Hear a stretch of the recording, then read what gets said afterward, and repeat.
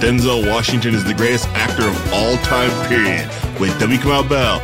And my co-host from They See Us, Chris Chalk. Hello. With special guest, Kevin Avery. Why did I even agree to come back to this? Why did I agree? Thank you for joining us, Kevin. Kevin, yes. So, Kevin, what have you been up to? How's everything going? We're really happy to have you on the podcast. Let me tell you what. Me and Chris were talking about who should we bring on for these last few episodes. Yeah. And we said, oh, gosh, those people aren't available. Let's get Kevin. Yeah. So thank you. Okay.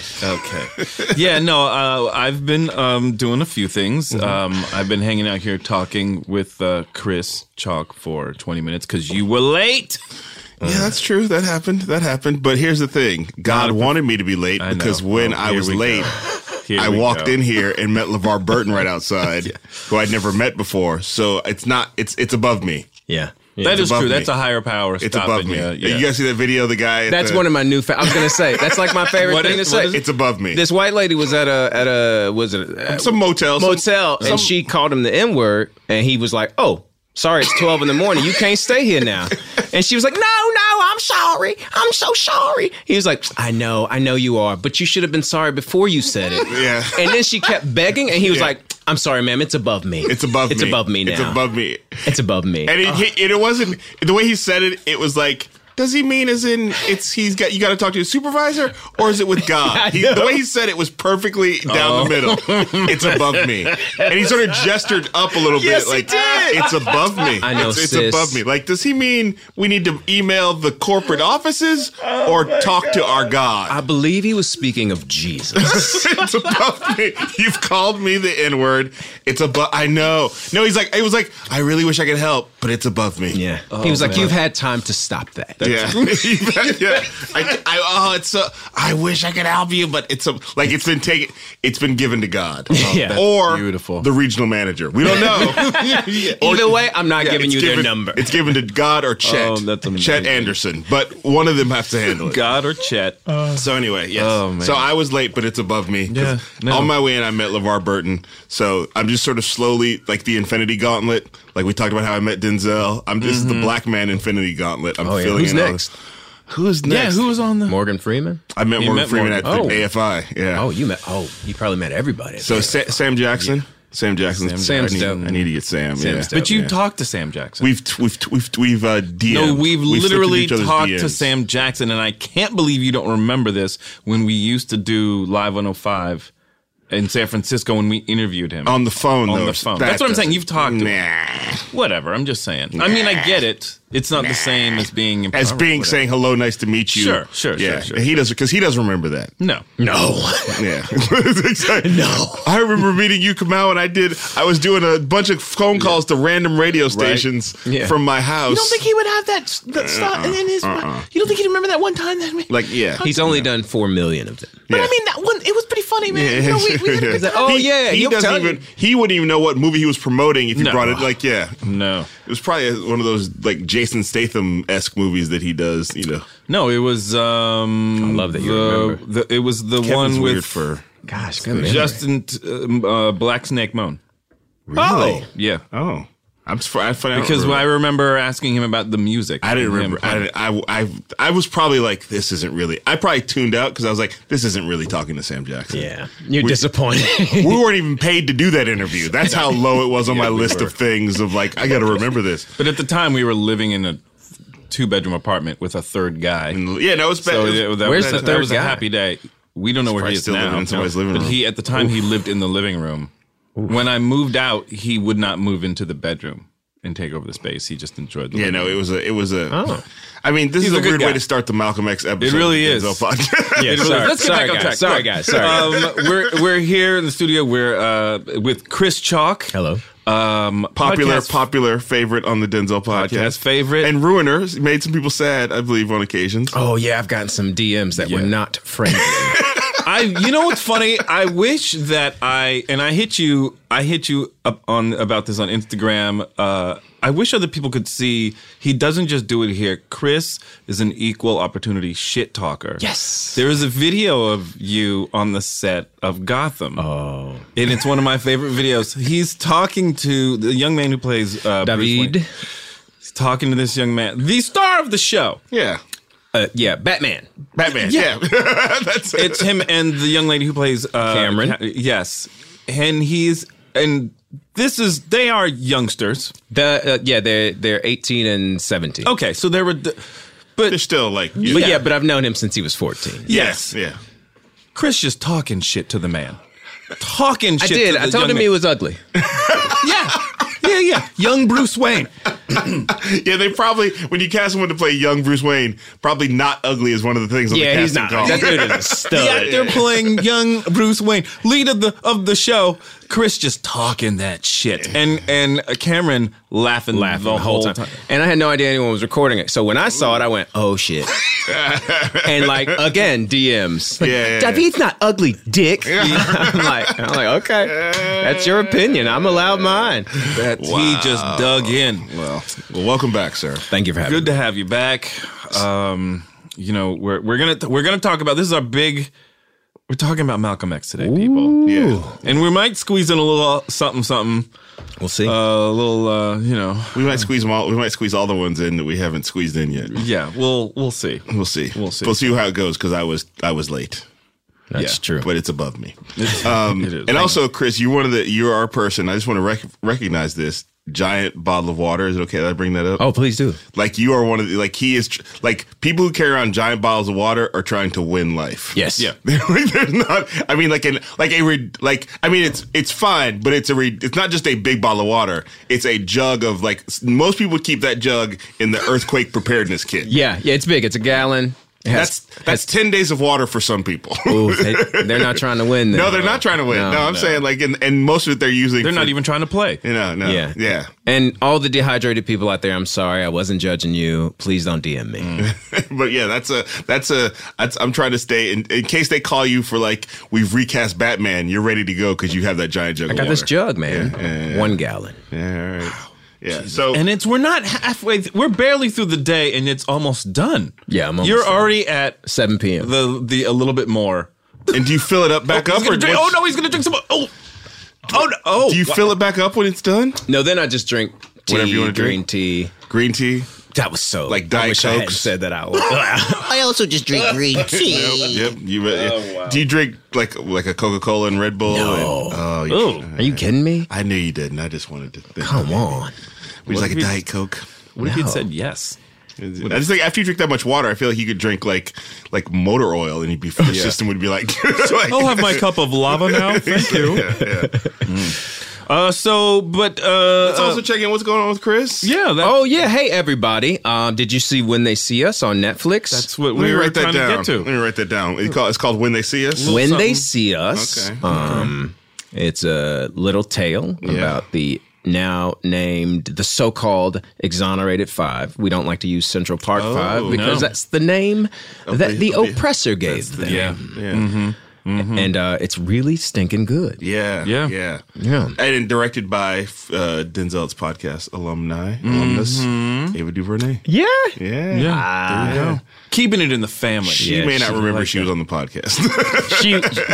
She would remember. Okay. All right. Yeah. She's so good at She's it. done a lot of things. She's just, That's true. We got her really at the last time when it was probably possible to say, would you like to do this random podcast? Yeah. She's like, yeah, That's brother, probably not the yeah. same. Although she did also do my Chris Rock doc too, so that I have to give her credit. Oh, well, there you go. See? She's great. Yeah.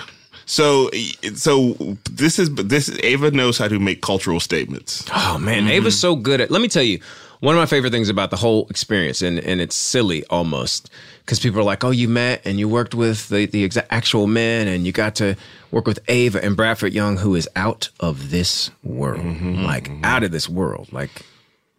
I don't understand how good he is. Yeah. And then, but the most important moment with me was the first day I came. They picked me up late. I was like, oh, here we go. And then I got there and I was like, oh, ain't nobody here to show me where to go. Then I finally got to the hair makeup, all brown people. And I forgave it instantly. Yeah. Instantly I went, my people. Yeah. Because y'all been in a lot of makeup rooms.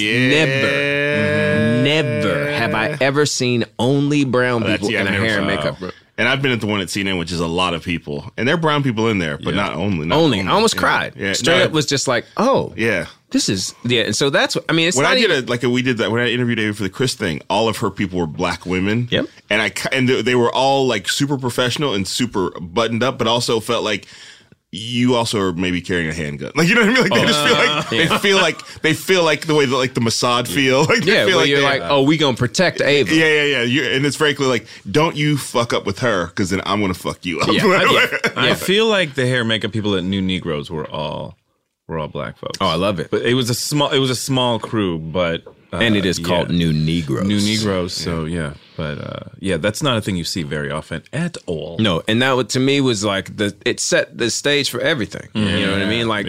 Like more women behind the camera are on the other side than I've ever seen. Wow. Period. Wow. Damn. Like, and me and my wife, we filmed our first movie last summer. And we were working so hard to find a woman of color who was an editor in New York. Mm-hmm. There's a lot in LA, but in New York, we couldn't find any. Mm-hmm. And it was like, well, should have called Ava. Yeah, she knows everybody. Yeah. I mean, it's funny because I was at a meeting with some white men and we were talking about diversity, and I was like, I'm still in all these meetings. There's more talk about it now, but you're still talking about it a lot of times with white people, white men. Yeah. Yep. So there's still we're talking about diversity, but I'm still talking with white men about it, and I'm like, you have to understand, and that's what Ava I think gets. You can't just add people of color into this white male environment, because that's like you got to like start a whole new environment. Yes, and they might be welcomed in. Yes, they might be. Yeah. You know. Yeah.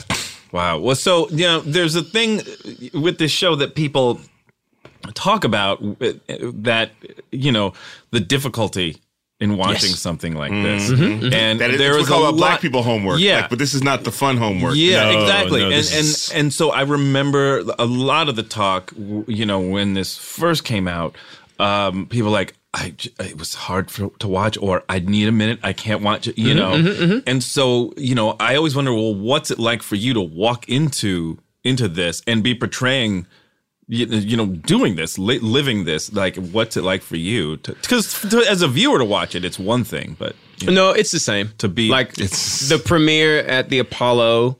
My wife and I, we sat there, and then they said, "Oh, it's going to be the first two," and we went, "No, no." Like we like had to start watching the film technically because I was like weeping. Wow. Because we don't know what it's going to look like. Yeah. We have no idea what it's going to look like. And it's shot so beautifully and so sympathetically. But I like to say this to the people, like especially brown people. I say, it's okay that it hurts you. Sure. And take your time. Like you take your time. Yeah. However, you're not in prison. Yeah. You can take 4 hours out, 4 hours. Yeah. And just endure it. Yeah. Or just press play and walk away. Mm-hmm. Just give the views. Like whatever press you need to do. Yeah, press play. I heard there are people are like, there's a campaign to stream Old Town Road. Like and silently, I love that. Just to scream it, just to give him his his hits. Wow. Yeah, we gotta get this guy to the net, whatever. And it's just like you don't have to listen to it; just stream it and turn the sound down. Mm-hmm. But I mean, it's funny you say this because I'm also thinking we're also basically. I feel like today's R. Kelly day. R. Kelly was just arrested federally. When you hear this, who knows how long ago it was? Maybe he will have escaped. But I just feel like he's very slippery. But he was just, I was just going to try to keep it moving, fellas. Just put, you need to close your eyes and imagine R. Kelly in a striped black and white suit, and he's escaping. He's slipped through the portal. I just feel like he would just, like an octopus can sort of squeeze through a small opening. That's it, yeah. I just feel he starts singing, yeah. I don't see no oh no, I believe. But similarly, Dream Hampton's film Surviving R. Kelly is another one where I was like, I was watching it like it was medicine. Yeah. Like it's not that I want to watch it. I mean, I need to do this. Yeah. I need to do this. Yeah. Like, it's like it's not about, and it was like, and I remember I was watching it in the middle of the night because my daughter had just been born. So I'm watching it holding a baby girl on my shoulder, just like, oh God, like holding her closer as I'm like going. And I feel like this is now that was documentary, so it's different, but this has the same effect of like when it's over, you feel like you need to pause, take a knee, take a deep breath, talk to somebody afterwards, check in with everybody. Did you see it yet? Well, you need to see it because I need to talk to somebody. But we're sort of in the middle of this. It used to be that like, and the thing that's different now is Black people have made movies like this since the beginning of time when we were making movies. But now these films are actually cultural statements that lead to real life change. Yes. Because like there were consequences for when they see us has affected the lives of the people who prosecuted those boys. Yeah. And it could go a little further. I mean, that's just my personal opinion, obviously. But like, and also more importantly than those people, it's like, finally, the men get to be celebrated, which is the most important thing. Because a lot of people would try to interview us about like all the other people, and it's like, no. Don't try to don't do that. Don't try to take the light away from the men now that they're shining. Now don't that do you've that. made this movie. Do you have sympathy for the people who prosecuted these? It's like to see it from their point of view. Do you now understand how hard? But that's the thing we do with everything with victims of rape, with that's the move. Talk about the bad people. But let's look at the young man who did, because it's become sort of the tactic that's used so often now that you don't even think about it when it's happening. And so, it doesn't surprise me that's it's great. I mean, it really makes sense that we would talk about this on the Malcolm X episode. I know, really. Yeah. Because Spike was also was attempting to make a movie that inspired cultural change, and I believe did in many ways. Not the same legal things, but certainly they're walking in the footsteps of that movie are a lot of people. Well, I feel like... And Ava DuVernay might see herself as one of those people. I feel like Spike kicked the door open to make people go, maybe we should be looking down this hallway. Because I don't know that... I think he was doing it in a different way with this film, and it sort of paved the way for everyone to for us to really, really pay attention to stuff like that. Yeah, I think... Well, my wife, Kimberly, I love you. That's not a good way to start the No. She said we were talking about like she watches the movie often, Malcolm X often, and so she came from a more woke family than I did, and so she was straight up like, when I saw Malcolm X, it made me not trust white people. Ooh. And when Chris Chalk saw Malcolm X, I was kind of stupid, and so I had like a disassociation thing where I was like, oh, that's horrible. Yeah. Welcome home. And the consequence was I endured a lot of like things I could have avoided racially.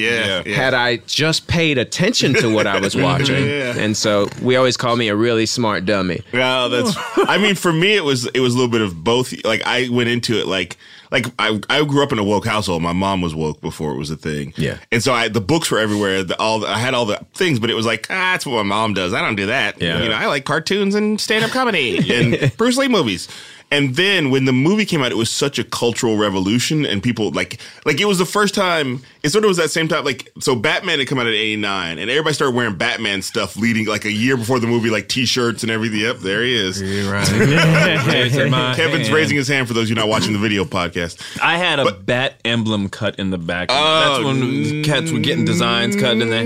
I had Batman cut in the back. You had a cool girlfriend too, didn't you? I had no girlfriend. What? That was what happened there. No. Yeah. When you cut the bat emblem. She didn't want to rub your bat emblem on the back of your head. I'm going to find a picture. I'm going to show you. I don't know if we need that. Go ahead. You don't want to give that to the internet. But so so Spike Lee, I don't know if he was doing the thing but there was like the Batman. I'm not saying he took that hit, but the thing was suddenly people were wearing the Malcolm X, the X caps and the X shirts, a year or two before the movie came out. Yep. Like there was this cultural anticipation. Michael Jordan was wearing an X cap, I remember, and he was a guy who was not thought of to be political in any way. Yeah, that was like all he did. Yeah, no, it was like that was the most that's the most substantial contribution he gave to black people.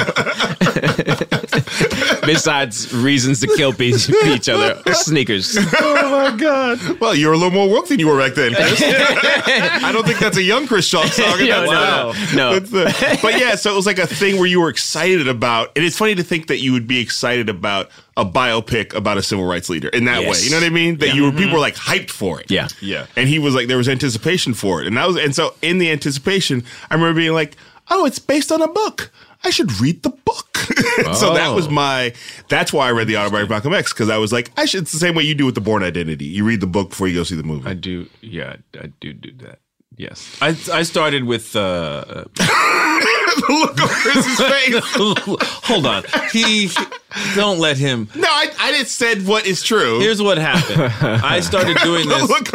Chris had a look on his face like, am I in the wrong place? Maybe I should just. I was working with Dave Attell, comedian Dave Attell, and he was talking about, and Black Hawk Down had not yet come out, and he was saying how there's this great book, you should really check it out. Okay. And I started and I read that before I saw the movie, and then when I saw the movie, it just changed the way I saw. Yeah, and so I just started doing a lot of films that based on the book. I'm like, I'm just going to read the book. That's actually pretty smart, actually. Yeah, it's just funny when it's he's like, that was one of I read Malcolm X to prepare for Malcolm X.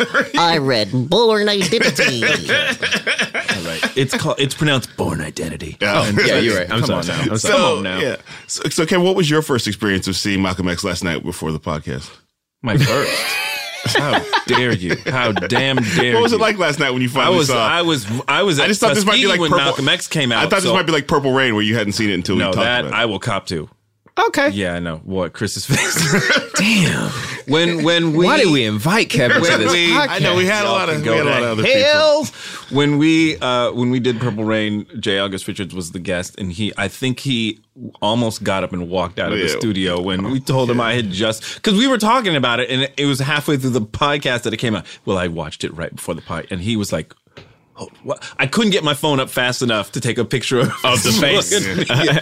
But no, the thing about Malcolm X for me, the movie, this was really my first introduction to who Denzel really was.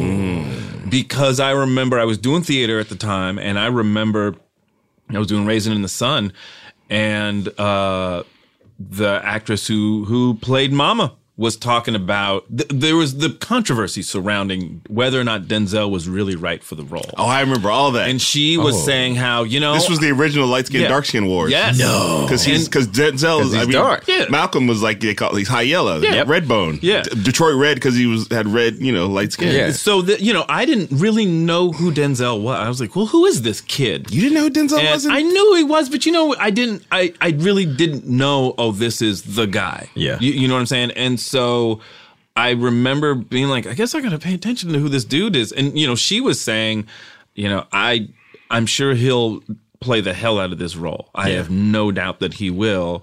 But that could, some young light-skinned actor, whatever. And I'm like, oh, interesting. No, Lawrence Fishburne wanted to play Malcolm X. Yeah, which would have... That'd been legit. Yeah. Sure. Harry Lennox, I think, was talking... There's legit. Also, would have done, So it was just interesting to hear that. And then that's remember, what Mario Van Peebles played Malcolm X in the Ali movie. Oh. In the in the Ali movie. Yeah, I know what you're talking about. Okay. that little inhale everybody took was a little shady. I feel like you guys both had strokes. I was like, are they still here? Everyone's like, should I? Nope, let's keep it moving. I don't want to talk next. So anyway, there was a conversation about Denzel being too dark to play Malcolm X. Yeah.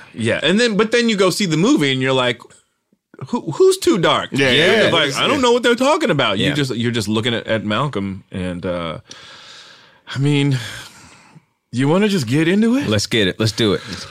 If you don't know, it's the biographical story of Malcolm X, and 1992. Yep. Spike Lee directed it.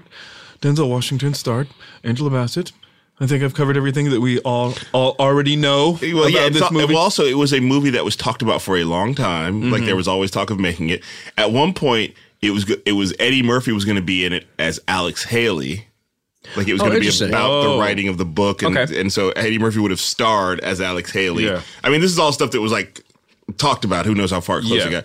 And originally the director, when it was announced to be made, Norman Jewison was going to direct it. I remember this. And Spike Lee was like, bullshit, bullshit. Like he really went out of his way to like campaign and like said, and one of the things he said that I always remember that I was like, that's a good argument. He said, he's like, if I direct as a black man directing it, I'm going to bring something to it that Norman Jewison can't bring, the same way that like Francis Ford Coppola and Scorsese bring something as Italian Americans to all the mob movies. And I was like, that's called a good argument. Yeah. And Norman Jewison later directed Hurricane, which was basically his version of a Malcolm X. Yeah. It's funny because the whole sequence of Malcolm in prison. It just felt, I was like, oh, yeah, Hurricane. Like, it sort of reminded me a lot of that. Yeah, it was. Well, it's funny to think that he was like, I want to make a Denzel redemption story prison movie. Somebody find me one. Don't tell me I can't do something. Yeah. So we all know about the cast of this movie, but it's just funny to watch it. I haven't watched it in a long time, and so it's funny to watch it and see all the folks that are, Giancarlo Esposito. You're like, of course he's in it. Of course he's in it. I just feel like that's Wendell Pierce. So I saw him on the list on the IMDb thing, and then I was like, when's Wendell Pierce gonna show up? And then, get your hand out my pocket. I was like, that's the dude? Isn't that crazy? What? Here's the crazy thing. Spoiler alert. I realized that as soon as I realized that Richard Schiff is the reporter who asked the first time he yells it, there's a reporter, they're asking him about the guns. And, and it's a press conference, and he's like, I forget exactly what, but I just realized there's this young reporter asking Malcolm X a question. I was like, is that Richard Schiff from the West Wing? And then I hear, get your head in my pocket. I was like, is that Wendell Pierce? Like, it was just, everyone, Veronica Webb is plays one of the model Veronica Webb. Oh, yeah. Black supermodel. Is one of the women that the Honorable Elijah Muhammad, fathered the child. I think she would have been dating Spike. I think there was something. I think that was anyway. Is that true? All right, yeah. Maybe I don't know what I'm talking about. You know who was good in this movie? Who? Delroy Lindo. I really thought you were going to say Denzel Washington. Yeah. No, Delroy Lindo. I mean, it was before things were memes, but like for me, I will never forget. Like that scene in the bar and Delroy Lindo, like that, the whole where they meet each other for the first time. It's just like, Delroy Lindo is amazing in this. It's funny because when the two of their characters sort of split, and I forgot that. Oh, I guess that's just it until he finds Delroy Lindo, sick and sort of addled with the stroke, and I was like, so we don't get to see you anymore? I know. Delroy Lindo. Like, in my mind, I just remember there was so much more of that whole relationship with them. That could have been nice to see. Yeah. Who's the brother that played Sammy? I can't remember who. The dark-skinned dude. Oh, he looks like he could play Miles Davis. Yes. That brother. Yeah. I don't know who that is, but if says Larry McCoy. Larry McCoy, yeah. That dude, I just... Dead. And I'll tell you what, this dude so there's a scene where Denzel challenges Delroy Lindo about the numbers. Ooh. And it's one of my favorite scenes in the movie. Yes. And Delroy Lindo's whole thing is, I don't write anything down. I always remember everything. Yeah. And so it's the first time Denzel's sort of challenging Delroy Lindo on this. And he says, no, you owe me this money, whatever. It's a weird thing. And so Delroy walks away, and one of his guys stays behind this cat, Sammy. And he just says, in 22 years, never seen that man miss a number. If he's going to go back, check the books. If you wrong, you dead. And then there's another brief exchange, and then I sort of give this guy credit for coming up with the original "my nigga," because this dude, he just he's looking at him, he's just sort of, mean mugging him, and then he smiles and he goes, "My man Red," and smiles and walks away, and I was like, "That's my." He's saying that to Denzel stole that. Yeah. I mean, that's. I'll file that away. You steal from the bet. Yeah, I mean, Tom Hanks talks about stealing from Denzel. I mean, I love that. That's also has that we do this line all the time. We can talk about favorite lines from Malcolm X, but one of my favorites is when the guy insults Detroit Red's mom. And he cracks the bottle. Don't you ever in your life say anything against my mother. Against. Well, yeah, he is a little articulate sometimes. Yeah, it got really really like clear. Like, wow, that was a. Oh, that's know theater what? school. Towards the end of the movie, I noticed him saying that, and I was like, I don't think. It's just funny to watch Denzel. You know, we talked earlier about him doing the character work, and so it's always interesting to watch him do the tiniest things. Yeah. I mean, we talked about in Man on Fire the moment where he forgets he says the wrong number and then he corrects himself and it doesn't come up ever again. It's just a character that Spike thought we were crazy when we talked to him about it. Like when he was like, why did he forget that line? He was like, I don't know what you're talking about. We don't know what the hell you're Not Man on Fire, Inside Man. And but to see him do those tiny little things like say that, because I was like, has he been saying that the whole against? Does he talk like that? Yeah, there's a definite specific choice. I feel like we need to go early. I feel like we were rushing. We skipped ahead. Yeah. So I just want to say that every time I watch the movie, I forget that at the beginning it's Rodney King. Yeah. Every time I'm like, oh, like it reminds me of like, it sort of like will always remind you of where America was at in that moment. Yeah. And at the time, I remember thinking it was like too on the nose, like, why are we, let's just get to the Malcolm X part. But now I feel like it really helps center this is when this movie came out. That's a good point. I saw it as it felt a little emotionally manipulative. Too like on the nose. Yeah, it was a little bit like, hey, I already got y'all upset. It don't matter if my movie's good, cause you pissed off, ain't you? Yeah. I have everybody watching this has a reaction to this. Nobody's just like next. Yeah, exactly. Which is, if you go to what was the one Spike just did where he put Charlottesville in it at the end? Oh, Black Klansman. Oh, yeah. Where I'm just like, come on. Spike is not trying to let the message get lost. No. I mean, that's definitely a stylistic choice. He got a strong hand. He's got a strong hand in the director's chair. I mean, down to like, we're skipping a little bit down to in the movie. Not only is he in the movie, but in the scene where he does the dancing, he looks directly at the camera. I noticed that. Camera. Why is he doing that? Why is he doing that? What are you doing? First off, why are we opening on you? Yeah, the first scene is Spike walking down the street. And then we open on you walking for 40 minutes. It is the slowest, longest walk. And then suddenly there's a scene. Yeah.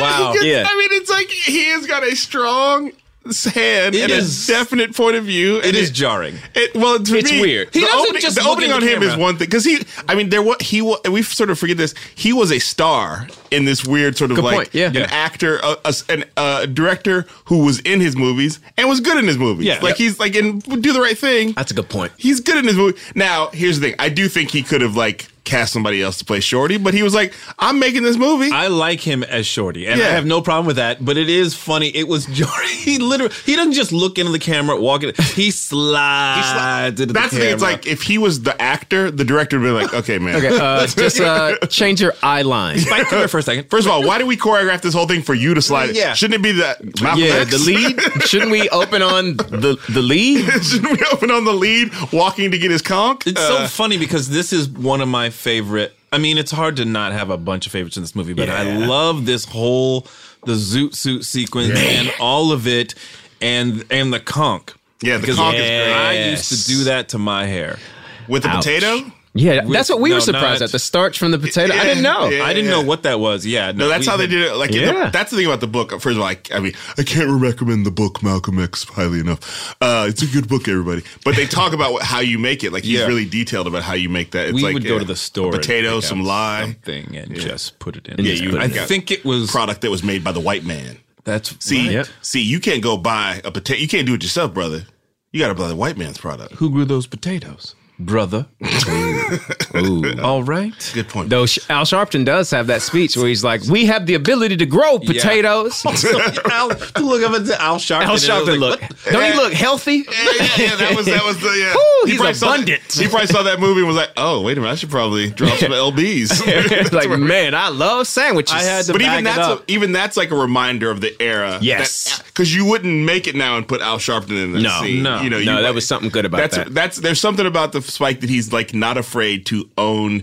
He's making the movie for now, and sometimes that ruins movies. But like for now, it feels like every time I watch a movie, I'm reminded this is the era that this movie is. Yeah, that's true. That's true. And that Denzel entrance is still good. Yeah. That's that big, beautiful Denzel smile when he comes in that room. Yeah. What are we gonna do to my hair? Yeah. And it's like you're sort of waiting for it. Like when you open on Spike, you're basically like trying to. Where's Denzel? Hey man, could you move. move? Could you? I'm trying to find. Yeah. And then so then when he does come in, you're like, oh, here we go. It is an interesting kind of. Well, what's he doing? What is the movie doing? It sets it up. Here's my other nicely. question. I've always thought this should. I mean, I get it because this is how Hollywood works. But I always thought it was weird because at that point, Malcolm X is supposed to be, or Detroit Red at that point, is supposed to be pretty young. Yeah. And Denzel's a grown ass man. I was like, Sure. Should they have had a young kid play? Like, I feel like you could have, I think Denzel got great in this movie at prison. Yes, that's what I was gonna say. Like you could make a young kid play him until that scene where he stands up in the prison, Yep. when he's confronting the priest. Yeah. Because I feel like now we're in the movie. That's what, and as I was saying it last night because I rewatched it last night, and I was like, an hour, 3 hours. Yeah. You think I ain't got nothing to do? Yeah, I knew. Yeah, it's funny when you sit down like, I'll just watch this before I go to bed. It's Oh. over 3 hours. Oh. It's over 3 hours, Yeah. and about It was an hour and a half. two of VHS it. tapes, I remember. Yeah, and about an hour and a half could probably go. That's what I was saying. Like to go back to the zoo. I realized this is Chalk long. Chris Chalk hurting feelings again. Wants to Long. edit an hour and a half out of Malcolm X. But it definitely Yeah, that was that dumb to whole say. sequence. Well, that's the thing. He put everything in it. He put everything the he book possibly is a could. thick book. It Yeah. is not a quick read. It is Yeah. and so I think it's like he did the thing where, well, here's the thing. Now it would be a Netflix series, Miniseries. It would be 8 episodes long. Yep. You would get a young kid to play, the younger about you, and you'd start episode 4 and be like, oh, it's Denzel now. You know what I then mean? you Like let him do his You thing. let him do his Yeah. thing. But this is so Spike felt the need, and I think understandably so. He's like, they're not going to make 8 Malcolm X movies. Nope. And he got a shot. You got to take and, your shot. And I want to make the movie that I've been thinking about since I read the book as a kid. And this is like he knew it was his grand statement. Yeah. Like if this doesn't work, I got to move out of Brooklyn. That Like, being yeah. said, it is Yeah. fun to see Denzel. Dance. Yes. Did we talk about Much Ado About Nothing where Denzel refuses to, he's the only one who does not frolic Yeah. in the opening number. yeah, Everyone they're else all is in the frolicking. water, and he's standing there just pointing at him. Yeah, Yeah, guys, yeah. look at you over there frolicking. like, Even I you, Keanu. Yeah, I don't frolic. Yeah. And so it's fun to read my see him in that contract. suit. Yeah. In that suit, one of my favorite shots of the movie is him and Spike crossing the street and doing the walk. Oh, yeah. Which that whole era I just find fascinating. Like, Mm-hmm. what was that all about? It's funny to see what the style or the trend. You got to do this. You can't, and to see him in that club. By the way, we think we're doing something when we do the electric slide. No, they had full choreographed routines that every single person knew. Yeah, and I know some of that is like, well, they did it for the sake of the movie, but back then they were out on that dance floor Yeah. doing that. That was the Cabbage Nailing it. Patch. Yeah. That was just what they did. Yeah. And if you didn't know, you didn't get on the floor. You know. Just didn't have a drink. Yeah, You stayed the hell away. Yeah. My question for Denzel, since we're talking about him before he gets before you get the prison character, then prison, and then of course deep Malcolm X is, David sat here the other day and talked about he showed up. David was talking about when he did Boomerang, Spike and Denzel came to set, and he said Denzel was in character Didn't as break Malcolm character. X and stayed in character On the set of Boomerang. He said during the pool table scene. My man. So, but I was watching this and I was like, which Malcolm X showed up on Second the set one. of Boomerang? The second one. Yeah.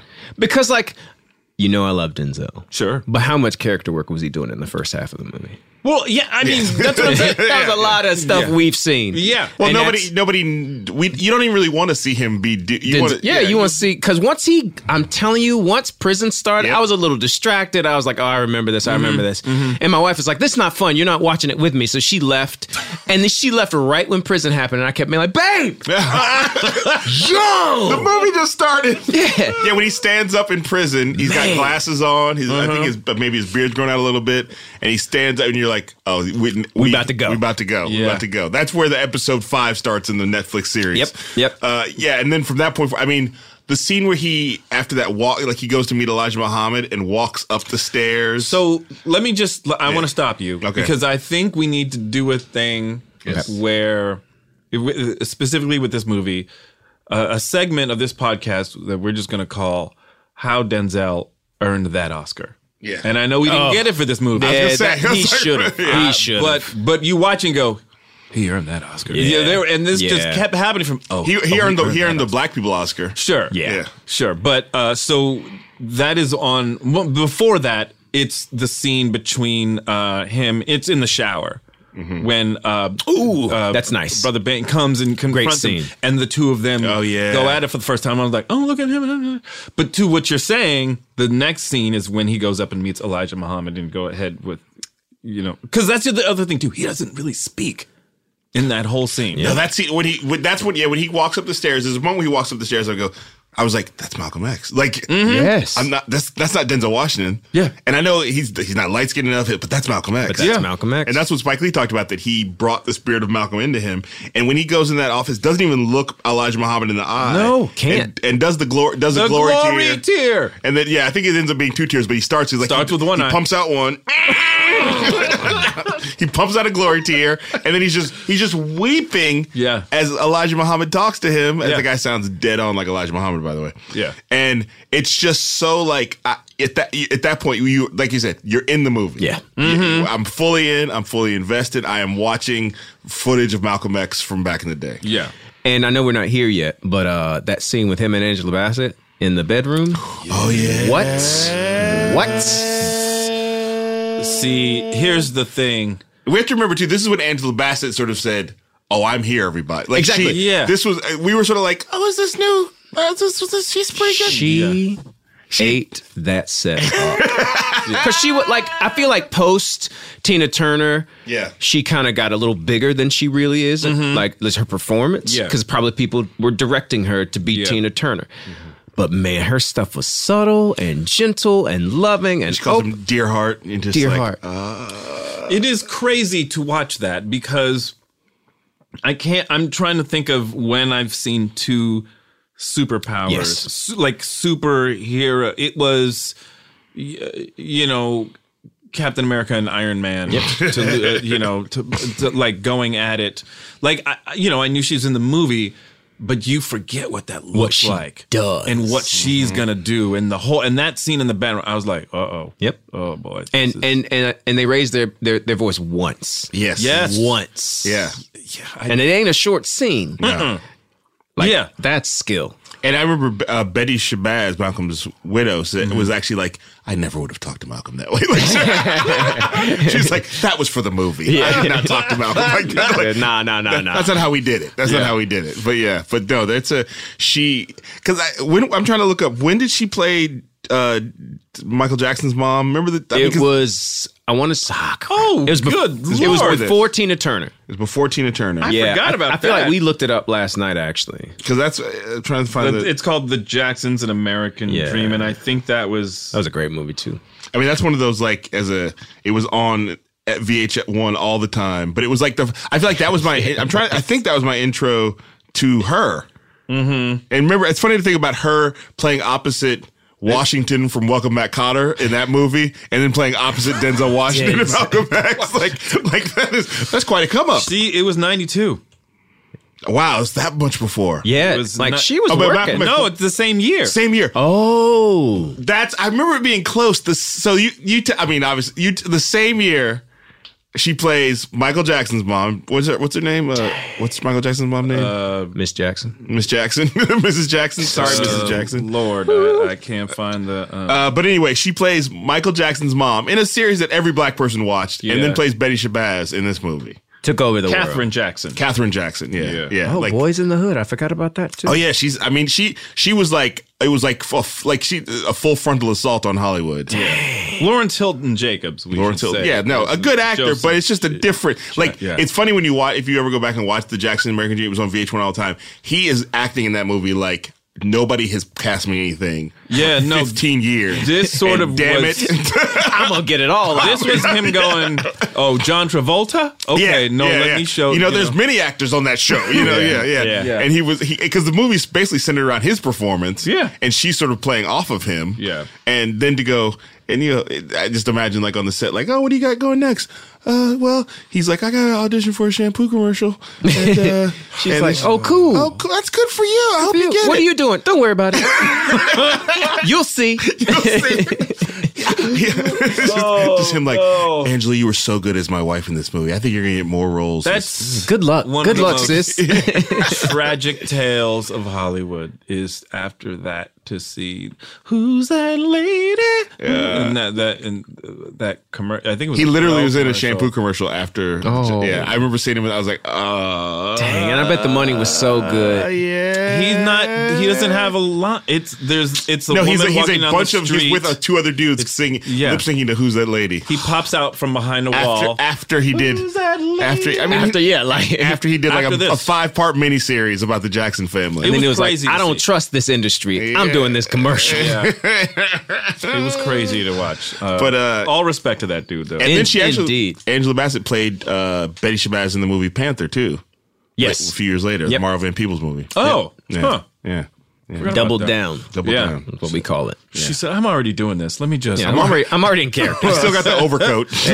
Yeah, to Angela Bassett, it was just very fun watching her because a character like Malcolm X, you do wonder how's this guy date, Yeah. and it was very interesting to watch her Who can kick stand up? game. And who can stand up to him? Yeah, Because you need somebody who can. Yep. You know, and her she doing did. that is just kind of like she's very smooth. So, yeah. In front of everybody, what do you know? You know what Harriet Tubman did between that? She ate. What? What? Oh, excuse me. And then she was out. Yeah. The only thing she didn't do was throw down a smoke pellet. She just walked away. Like, I'll leave you with that. What about the proposal scene in the phone booth? Okay. Oh, my little heart. I gotta tell you, that is just when it's fun to watch him just do all the things. Yeah. Because it was a nice scene until then he hung up the phone. Yeah. And it was a great scene when he had that moment. he let it all out, and you're like, oh, that's just the guy. That's Yeah. just this That's a human. guy. Yeah, that's a human. Oh, Malcolm X was a man. human. Everybody. Yeah. that's what this movie's about. Malcolm X. I mean, I don't know. We're skipping around, but because if we connect to Malcolm X was a human, and this is why I don't know if Chris, I talk about it on the show. I can use if I watch this on my own, I watch about 75% of it. By the time when Veronica Webb shows up to talk about Elijah Muhammad, I'm like, that's probably the end of the movie, right? I'm good. It probably works. They probably figure out these problems, and Malcolm X lives to die in his 90s, right? Yeah. That's right. Racism's over, right? Yeah. This is good. I loved this movie. It was great because after that, it gets super painful. Yeah. When the nation falls apart, and then that scene after he gives a big speech, and it's Spike Lee again, the heavy-handed director. Oof. Denzel floating down the street with a look on his face. That's a silly shot. The shot may be quote unquote silly. Technical Chris. term. It's a movie term, but the look on his face Oh my god. yeah. is just like, But look, a guy who, isn't that how good he is? Yeah. You take that silly shot where you have to feel ridiculous because he was in a car and then suddenly he's being carried by Jesus, but he stays in it. Yeah. He's making it work. Like, because a lesser actor, we would have been like, "This is a stupid shot. Yeah. Like this is corny." But D was in there like, You gonna like everything I do. Yeah. I'm gonna do it. I'm gonna Like do it. you all. not gonna trip me up. Yeah. It's got to be interesting though to be Denzel, the man and the actor, and maybe he didn't hear it, but I feel like he wasn't as big an actor as he is now. Yes. So that he would still hear shit like, "This brother is too dark." Oh no, to he play. definitely would have heard it. Yeah. So I feel like so it's interesting to know what he had to come into this with. Like, oh, I'm gonna show y'all, motherfucker. Yeah, You yeah. know, And he did that. Yeah. Where he wasn't like, oh, what do they think? He was like, okay. okay. Well, Spike Lee tells a story. He's told it on the podcast. He told the AFI about how Denzel stopped drinking and stopped eating pork and wouldn't talk to his white agents anymore. That part is not true, but I was like, wait, Yeah, I remember that. It has to do that. Yeah. But he really took it. Took the year before he trained for it, like a boxer trains. I think that's good. Yeah, it's not. He was not, and like you said, he was training for the second half of the movie. Yeah. he Yes. wasn't training for Zoot. You ain't training. Yeah, for Zuzu, he's like, I got this. Yeah. Hey, this is fun. He's like yada yada yada. Zoot. Oh, the prison. Okay, there we go. Yeah. I was impressed with the amount of suits he had in that movie because Rich. he wasn't making money. Yeah, how do you he have wasn't so making money? I many was like, suits? hold up now. You mean the Zoot suits? The Zoot suits? Yeah, where were they? He was making money on the streets, brother. He I mean, the movie not- really does not demonstrate Yeah, how I much guess. of a It's true. like Probably right. like the book is really about how he was a hustler. Yeah. He was not saying he was rich, but he was definitely a dude who was hustling and making money on the streets. And, going back to something we were just talking about, him training for this. I'm just curious, have you, like, Chris, what is the furthest you remember going in preparation for any particular role, or the deepest, I guess? The deepest. Oh, that's a few things. Ruined, which is Lynn Nottage's play, where we played Congolese soldiers who use women as a weapon of war by raping them repeatedly. That was a lot of interviewing people, reading and researching, and getting to bodies that, like, we just got lucky that we're not in. Yeah. So that's one, because I really had to, like, find a way to not judge that human. And then this movie that's coming out on Netflix soon, where I learned some Arabic. I had to get my little Sudanese accent up. I hope it's good. Well, that's the thing now. You're in an era, and you know this, where if your Sudanese accent doesn't, you know what I mean? You're gonna hear it. You're gonna hear about it. Yeah, like someone from the trailer. From the first trailer, you're gonna hear about they're it. like, who is this trash bag? That's a stupid shot, Chris Chalk. Yeah, you're right. Yeah, I accept it. No, but that and is that the furthest? I think that one was the furthest, just because I wanted to honor it, and it's not my rhythm. Like, this character is in Red Sea. He's not my rhythm. He's completely different energy. He murders people, but he does it for love. You know, for the love of his people, for the love of his country. And so that one was a pretty fun. And then my Arabic teacher bounced on me. What? After the movie ended, she's Sudanese, and she just was like, Chris, I'm going to call you, and we do the lessons. That's not her accent. And I don't know. Not your accent either. I don't know what the hell that was. It felt like I was being racist against Japanese people, and she is not Japanese. You didn't have to do any accent. You I could have just said it in regular voice. But then she vanished, and then she hit me up on WhatsApp and asked me for $200, and then I blocked her. Wow. Yeah, I was like, hold up. That was your look, I love you if you're listening. You know I do. But, like, come on now. You can't do that. You can't do that. What, I'm going to wire you $200? That's the beginning. First one's free. You know what I mean? Oh, you did it once before. Now you too good? Yeah, I am. Oh, my God. Wow. We got a whole miniseries there. Okay. The Sudanese teacher. I got off track. A little bit. So that's the furthest you've ever gone. I think so, yeah. Okay. It went far. Yeah. Almost gave her $200. And then I told my wife, and she was like, "You're not gonna give her $200." I said, "No. I wasn't gonna. I told you I didn't like." Wait, she didn't say that. That's one of those wife moments where it's like she's mad that the story happened, even if it had nothing to do. Period. Any of it. The possibility. Why did she feel comfortable asking you for $200, Chris? That is exactly right. Like, what have you told her? Yeah, what have you presented to her that would make her think that she should give you, that she could ask you for $200? It sounds like Kimberly. And then she always says, you need to be better and more careful. We are a family. Oh, yes, ma'am. Wow. All right. I want to stay married. Noted. Yeah, that's right. That's right. I don't want to live in a studio apartment and visit my kids.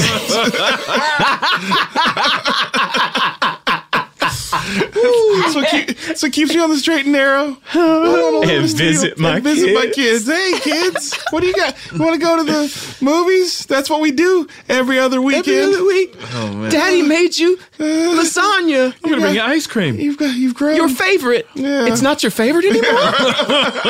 How's New Dad? I'll get angry thinking about New Dad.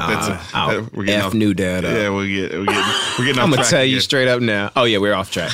Guys, can we just talk about... Yes. Let's talk about... this might be everybody's favorite sequence in the movie. Okay. I'm sorry. Well, I'm like, okay. Do you think... I think I know what you're going to say, because I don't know what you would say. How could you not say this? But anyway, continue. The Brother Johnson... When he... is it Johnson? Yeah, I think it's Johnson when Brother Johnson's attacked. Oh, and Denzel. That's a good scene. And it's not my favorite. That entire the whole sequence. He's talking about the black man who gets beat up by the police, and Malcolm X shows up, and then Peter Boyle says that's too much power for one man to have. Starting with him being on the street and the people are talking back and forth, and they're going, Muslims always do this, but what do they really do? And he just. And so what are you going to do? And then the camera just finally settles on Denzel, like, well, it's This sort is of like what we I'm were about just to talking do. about. Is he too dark-skinned? I'm going to show y'all. You know, I'ma show and the y'all, next thing you know, it's in the It's basically like a superhero movie at that point. Yeah. Yeah. Like it's the way you would direct like what Spider-Man don't ever, or whatever. Iron Man don't ever, and it's like You only care about yourself, Tony Stark. yeah. Yeah. Dun, dun. And the music is super like dun dun dun. Yeah, it plays for a while actually. Yeah. Yeah, it's, I mean, to me, And that's... the close up on the finger when he breaks up the crowd. Well, and also that line, okay, you've gotten what you want. They take the guy away. First of all, he shows up in the police station. He just Yes. stands there and they're giving out him the window. Yeah. Look out the That's the moment. Yeah. That's the moment he the becomes shot. Malcolm X. He's not just a minister he's not just a Nation of Islam. He's Malcolm X. This is partially just directing, but I still like it when the guy looks out the window. They're all there, and then all the heads turn at the same time. Now, it's a bit much, but it's still so damn good. Yeah. I wonder if that happened like that, but all right. Yeah, I subscribe to that one. I'm fine with it. It was too cool. I'm fine with it. Just all of them. And just the calmness of Denzel. That's when he gets the voice too, like, oh no, look outside. look Like out the the sort window. of that Malcolm X. I'm super angry. I'm so angry. I'm calm. Yeah. I'm so angry. I'm not going to be loud. Well, I'm not moving until Brother Johnson gets care. Nobody's. He didn't. He said nobody's moving. and he goes, Oh. I'm not satisfied. That's my Yes. favorite line in the movie. Yep. He doesn't just say I'm not. He says, Nah, I'm not satisfied. Oh shit. Because you also remember Malcolm. I think this is a little bit of Denzel doing the work. Malcolm X was from Nebraska. So there's going to be a little bit of like not southern necessarily, but like a more southern accent than a guy from New York. Yes. That satisfied has a little bit of that. It's not a New York accent. Like he's doing the work there. And you talked about him vocally when we talk about the work, because the front half of the movie, he was on top of his voice. He was real like ha ha, like he was almost yelling.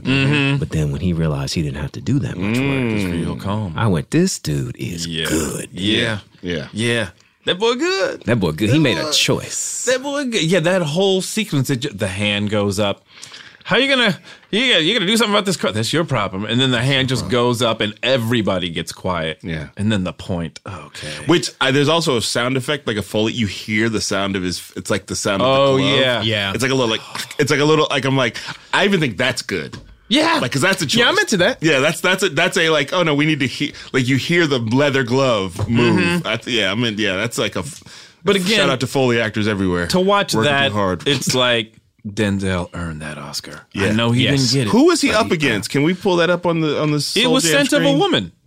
That was the That was the year he lost to Al Pacino. Which even Al Pacino, that's not even, if you put together Al Pacino's greatest roles, Not top even 10, close. it's not in there. Yeah. That's one of those. Yeah, Who else was Oh, that ain't right.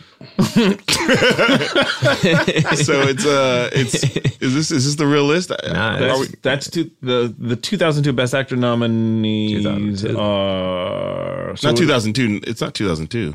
Oh, there we go. Oh yeah, there. So it's Oh, that's a good group.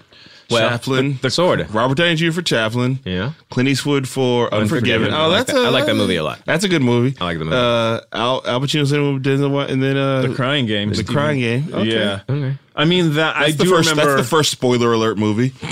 I remember. That movie messed me up, man. First, don't talk about this movie before people see it. Yeah. I mean, here's the thing. Let's be Unforgiven is among Great Clint film. Eastwood's great Yes. movies. So you honestly, Scent of a Woman is not.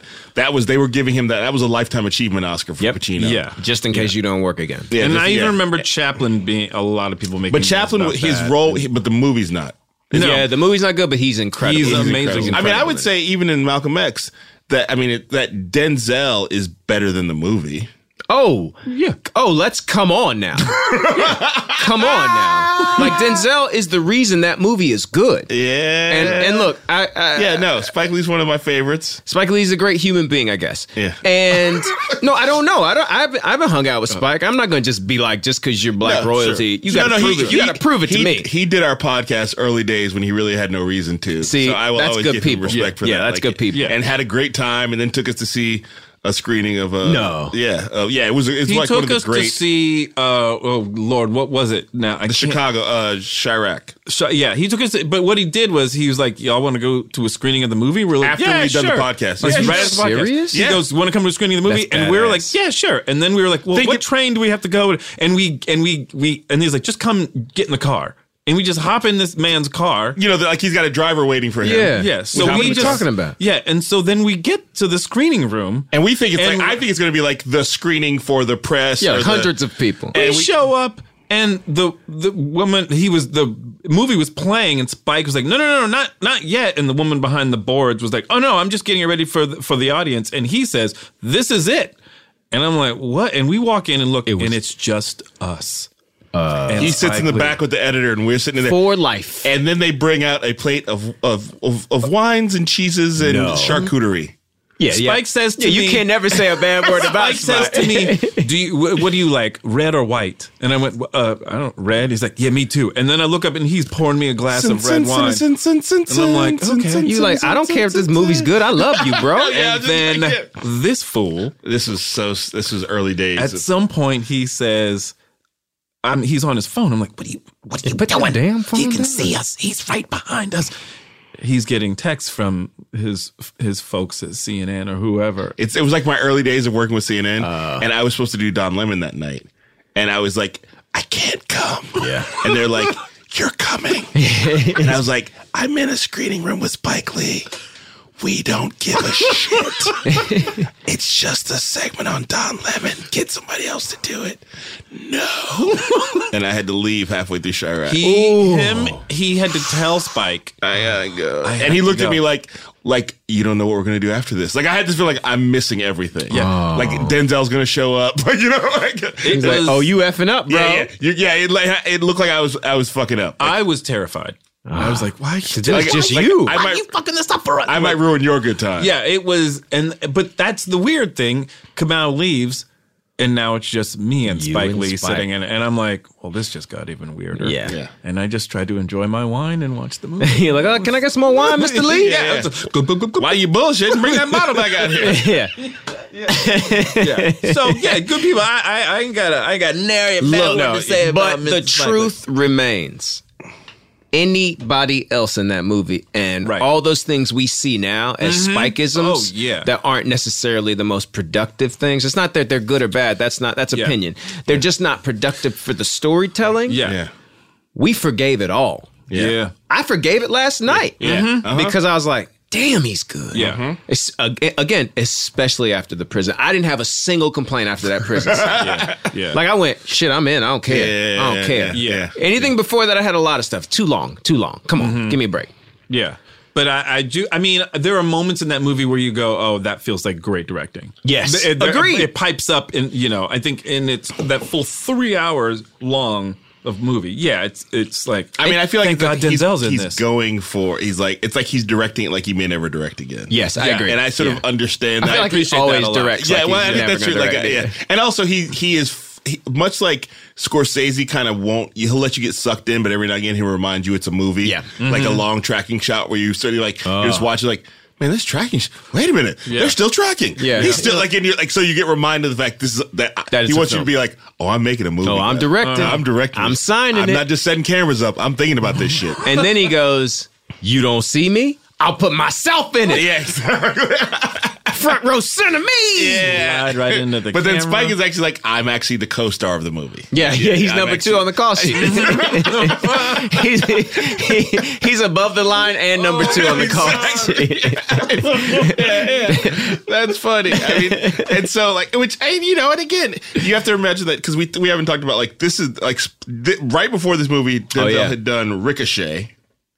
His body was tight and ricochet. Yeah, no, that's God, dog. Oh, That's- man. do you need that laundry washed? I'll do it on my stomach. Yeah. he was walking around with a jug of water then. That's what he was doing. Yeah. Yeah. But it's also him and Spike had done. Let me go back on the. When was So Malcolm X is 92. Ricochet's 91, Mississippi Masala's 91, Mo Better Blues is 90, That's and what I was Spike Lee gonna was say. number 2 on the call sheet on that one. Yeah. Definitely. I like Mo Better. Mo Better's a good movie. It's a fun movie. yeah. It's a fun movie. I mean, it definitely like feels like when you watch it, it announces that it's 1990. Like it's just the way it looks is like you feel like you should watch an episode of In Living Color right after it, just to sort of like stay in the zone. And then that video with Cardi B and Bruno Mars, just to keep that 90s Technicolor era. what a going. great video. Yeah. What was before Mo Better Blues? Heart Condition. Right. Oh, that's But but then Glory's before that, so we skip over. Okay.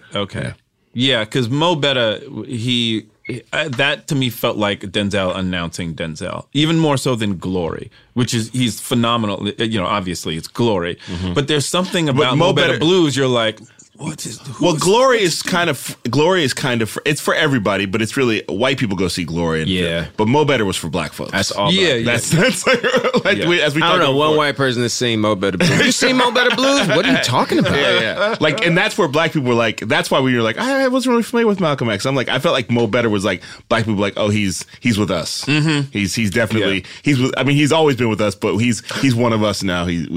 What we didn't talk about, Denzel first off kissed the woman in this, and he kissed a white woman in this, which I want to say is the last time.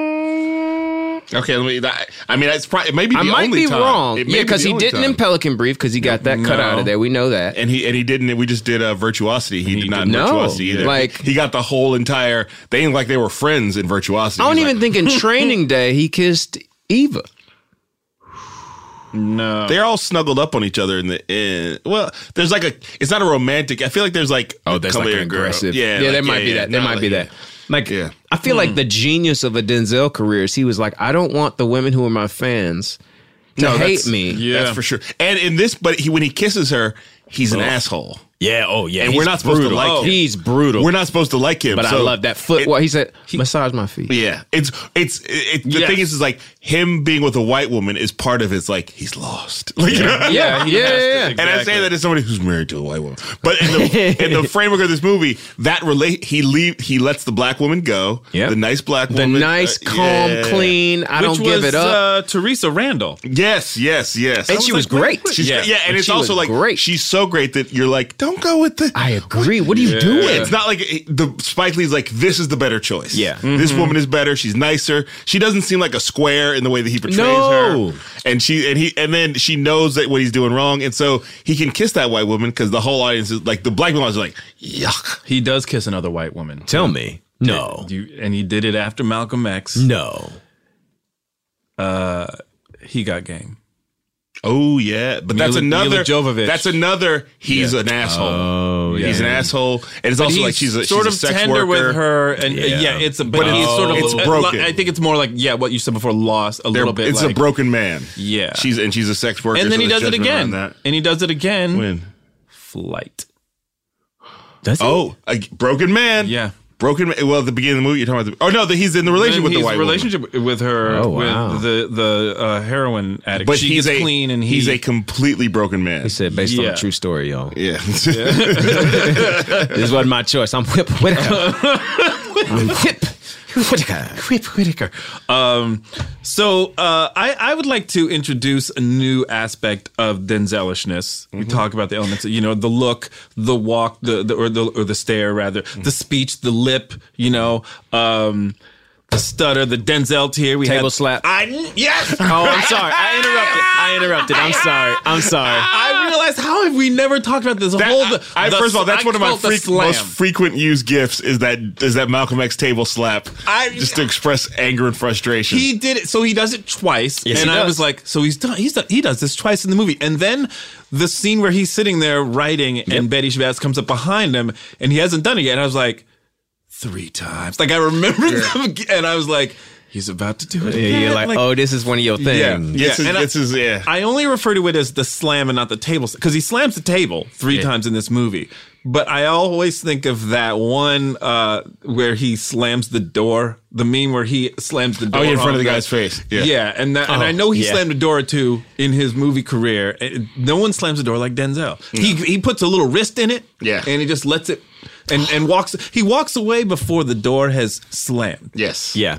And I mean, yeah, but the way And it's almost like a shoulder thing. Yeah. Like it has a whole shoulder movement to it. Just in case the camera misses it. Yeah, just so you know it happened. Oh, but the table slam.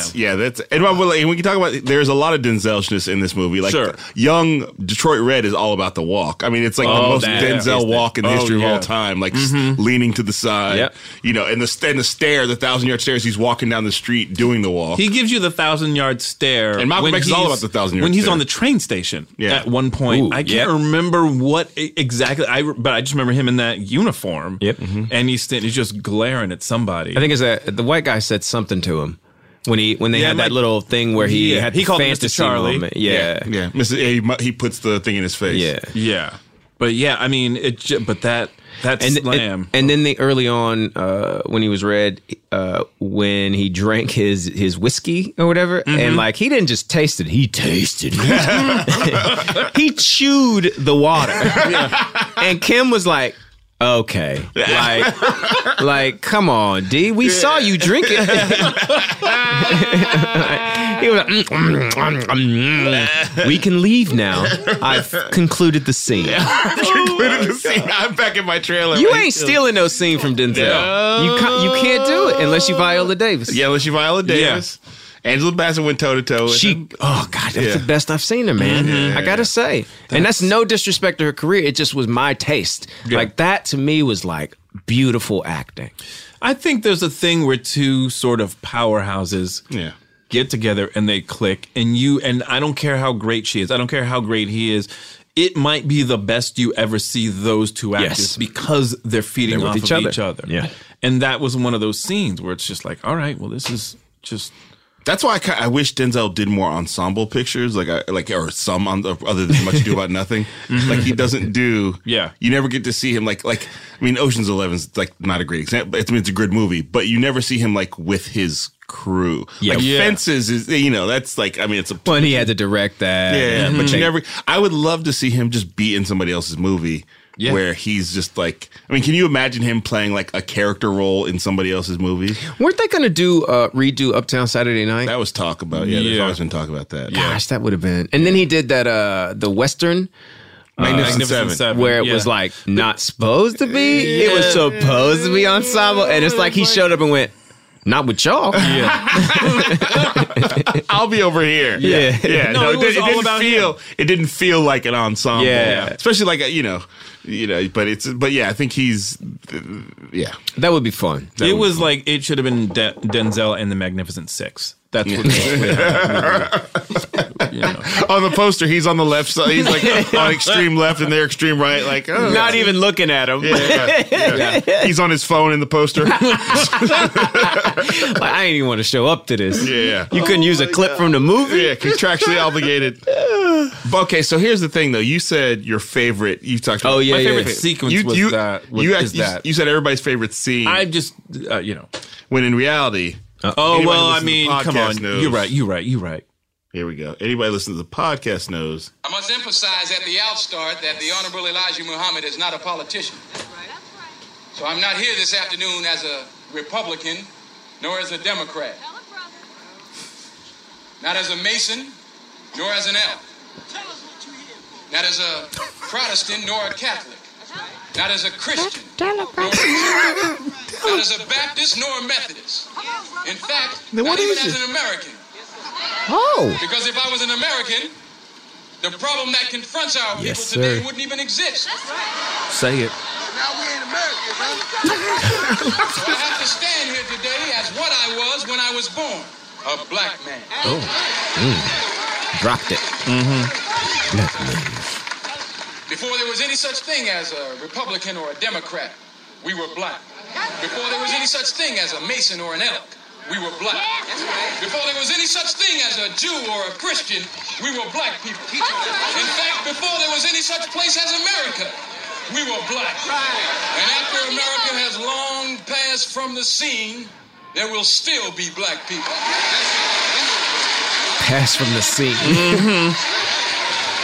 He's predicting Trump, right? Politicians are sent up here to pacify us. They're sent here and set up here by the white man. This is what they do. They send drugs in Harlem down here to pacify us. They send alcohol down here to pacify us. Yes, sir. They send prostitution down here to pacify us. Why, you can't even get drugs in Harlem without the white man's Yes. permission. You can't get prostitution in Harlem without the white man's permission. You can't get gambling in Harlem without the white man's permission. Every time you break the seal on that liquor bottle, that's a government seal you're breaking.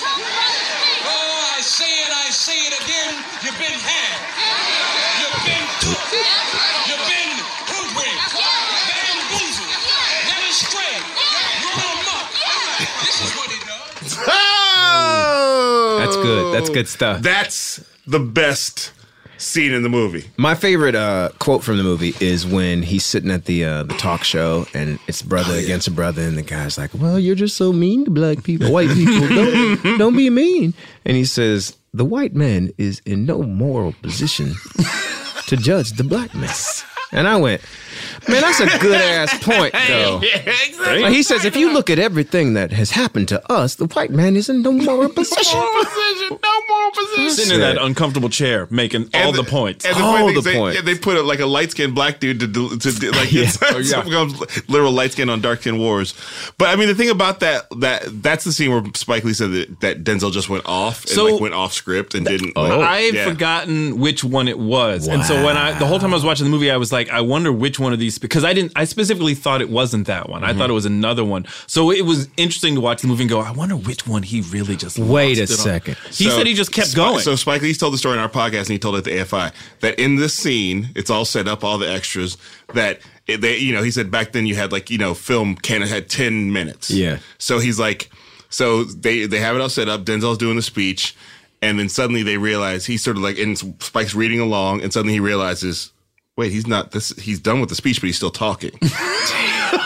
and Ernest Dickerson is like, what? Should we call cut? And Spike's like, don't fucking call cut. Yeah, what are you doing? Shoot the shot. Yeah. And he said that he went until they ran out of film. And eventually they just had to call cut because they weren't even shooting anymore. Yeah. But he just went off, just got caught up in the moment. And Spike's like, it was better than the speech Malcolm X actually did. And so it was like, because he just got imbued, just was like feeling the moment. Yeah. I would pay all the see things all to that. get to just to see till the thing just cut off. I would, I mean, what I'd forgotten about that speech is that it just ends. So apropos of this podcast, on this is what he does, and then it goes out, and I'm like, there we go, and it leads there to we go. Yeah, but I am so curious what the rest of it sounds. They say this is hate teaching. Yeah, I say this is love teaching. Yeah. And then the other line from the movie that always comes up with me, because I do a lot of college campuses, and I talk about racism, and I get a lot of questions from students, and occasionally I will get questions that are basically, as a white person, what can I do to help and I always think in my head, nothing. And I'm like, don't say that. I'll never forget that scene. I hear that line where Denzel goes, nothing. He just keeps walking. And then that poor girl's face. Yeah. He ends on her face where she's like, damn. It's actually painful to me sometimes to watch it because just don't ask, just don't walk away. And I've gotten versions of that question so many times, and it's like, especially at times where you're like I've answered all the questions, I'm ready to go back to the hotel, and then somebody asks me nothing, and just keep walking. Yeah. But I had a showrunner. I was out to dinner with a friend, and I had a showrunner who's a wonderful man, white man, and he's very successful. Wonderful white man. Wonderful white man. And we were talking about what's that movie that just won the Oscar? Green Book. Green Book. And I was like, not my thing. You know, it wasn't even made for me, so it doesn't matter. And he was like, I loved it. I went, yeah, it was made for you. Yeah. Like, it's literally, if you look at that awards podium, it was made, and that's not made by you. And it's definitely not even like Mahershala did what Mahershala had to do. Obviously, he was awesome. Yeah. And then he was really having because he is at this guy I'm talking to is at his ultimate power. He's got a show. It's on TV. It's in syndication. He's not poor, and no one tells him no. Yep. And I was just like, that movie was made for you. Like, you're supposed to like that movie. Yeah. You know, the same way you're supposed to like The Help. It's not made for black people. It's made for you to feel good about yourself. And there's no, that's just what it is. It's not, I'm not telling you if it's good or bad. I'm telling you what it is. The Blind Side. And then he said, Blind Side, exactly. It's the blind side of it all. And he said, eventually he said, well, what can I do? It's a layup. What can I do to help? Not like that. I'm being a dick. But he genuinely asked, which I really appreciated. I'm sorry to mock him now that he genuinely asked. And I said, how about you just hire one black woman in your writer's room? Ooh. One. You hire one black woman in that writer's room, she will be running a show in 3 years. Yeah. Because she had to work her ass off. Like, if you want to help. Mm-hmm. So I'm curious if there's a blackie in there. That is probably the most powerful way that message could have been delivered to him. Yeah. He took it. I feel like that would make him go, fuck, I guess I asked. Yeah. My bad. Maybe I shouldn't have asked if I didn't want to know. Yeah. I was hoping I could do something that didn't cost me money. Yeah. I was like, yeah. I meant like, is there a petition I can put my email address? I just feel like, can I just give you some money? Or if you break me off $50,000, we can call it even. I'll tell every black person I know that you're one of the good ones. Watch his show. But I feel if that message was ever to be delivered to him, if he was ever to get the message, it would be then. What more could... Yeah. It's not like we're not trying to tell folks. No, it's seriously. I was like, and my friend, I went home. My boy came over, Alano Miller, and he says, N-word, what's wrong with you, man? Secure the bag. Secure the bag. Don't be telling white people what they need to do to help. So, he was just joking, but it was really. And then that became my big phrase. Man, secure the bag, man. What are you doing? You'll be walking out empty-handed, giving out lessons. You gave somebody the truth. I gave him the whole speech. Did you get the bag? No, I left the bag. But did it end with a job? Oh no, I don't think he talks to me anymore. He won't return my emails. But I mean, the thing about this is that what Spike Lee did in this way was that he was apparently he was not given enough money by Warner Brothers to make the movie he wanted to make, and then he brought in investors, not investors, people who gave money, I guess. Yeah, but it was like a whole bunch of different black people who gave him money to finish the movie the way he wanted to finish it. Oh, I love that. I love that. Yeah, so it's like, he was like, I want to make the movie I want to make, which is, and it was not a commercially successful movie. No. I mean, was it not? It was not. It was not. I mean, I'm saying. Well, I think it did make its money but back? I don't think it was a massive hit. Yeah.